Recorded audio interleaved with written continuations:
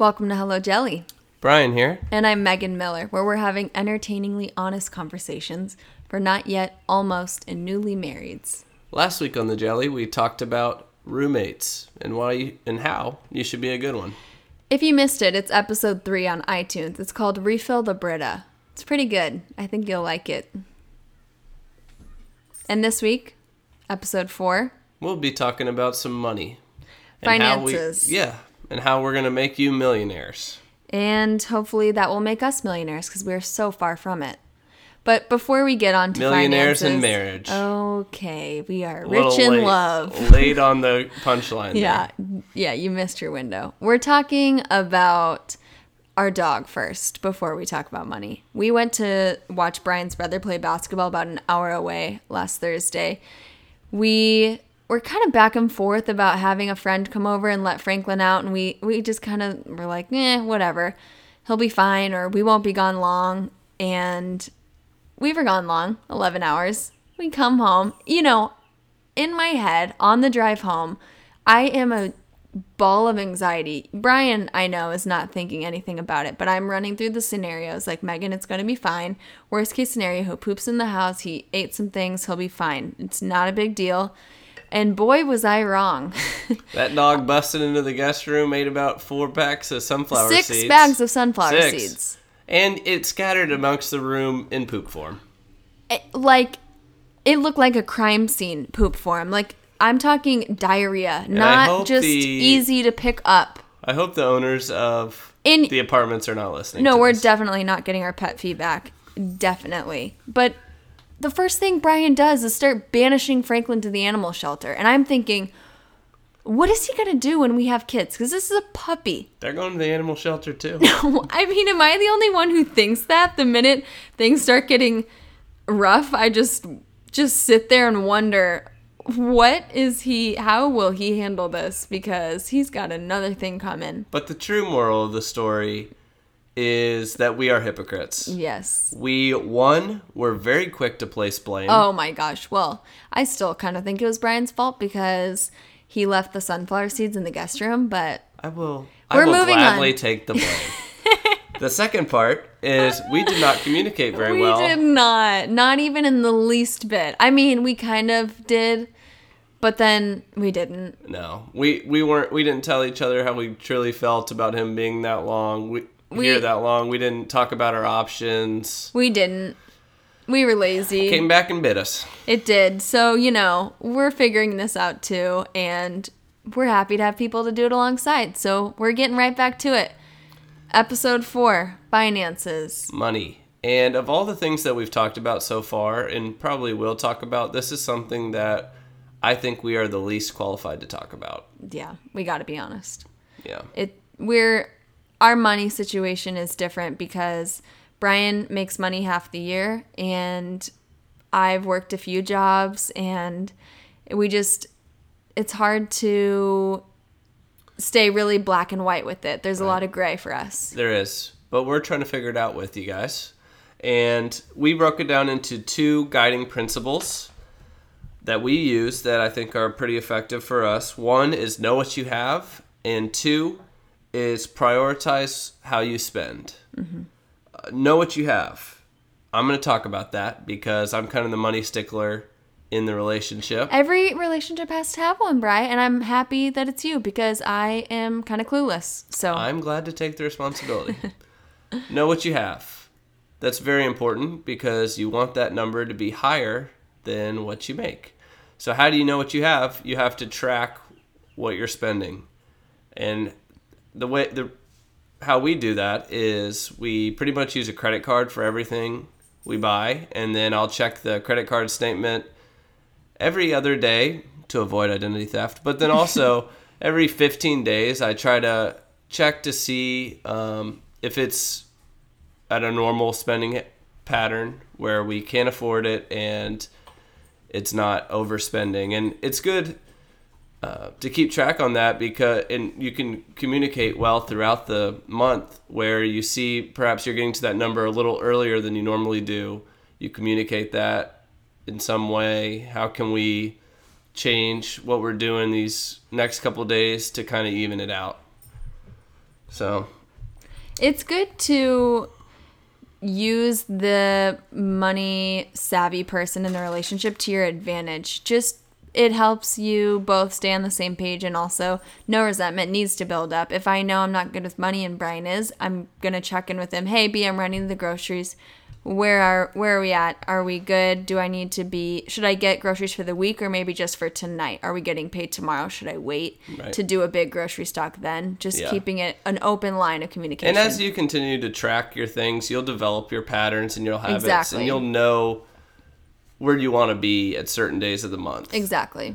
A real life example of this, knowing what you have, when we were engaged, I was a little concerned. Okay, he had every right to be. It's embarrassing. And before you burn me, I will say it in my words, which I don't really have a lot of good words because it is embarrassing altogether.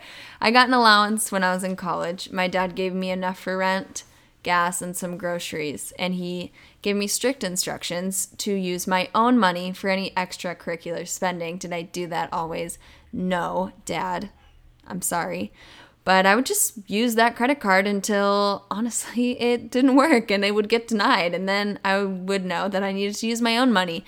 And I got busted doing this once in front of Brian. And oh my gosh, I thought he was going to have a heart attack. He looked at me and goes, Megan, that will never happen when we're married. So you better figure that out. And I wanted to cry a little bit, but knew I needed to mature. I didn't ever really know exactly where I stood before I was about to spend money, which is not a good place to be. Yeah, and a lot of couples use budgets. We don't actually use budgets because our income is up and down. Mm-hmm. So we've tried that, and it's just been really difficult to track both ends of it instead of having a steady side. Right. But we decided to come up with our own little method. We just set priorities for what we want to spend. So this is a conversation that I think the two of you need to sit down and have. One person can't just come in guns blazing like, listen, the priorities for our money is going to be shopping, and that's that.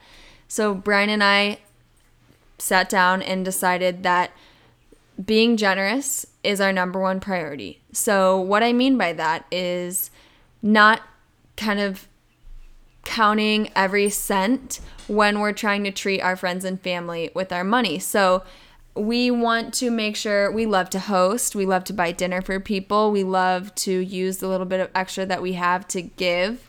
And we do that by planning. So, for instance, my brother is visiting.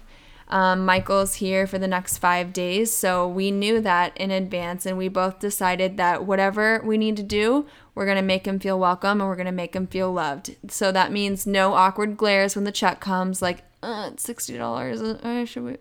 So I don't ever want Michael to feel like he has to whip out his credit card or make him feel like he can't get exactly what he needs, because Brian and I haven't really talked about whether or not we are going to pay or we're not. So generosity is huge for us. So we put our best and our most money towards that. Yep. And the second priority we have is investing in ourselves, our careers, and our passions. I'll just start with an example because I think it's the best way to describe it. Megan wants to pursue a career in writing. She's a wonderful writer. Check her out, meganmaymiller.com for her blog. But she has a conference in August.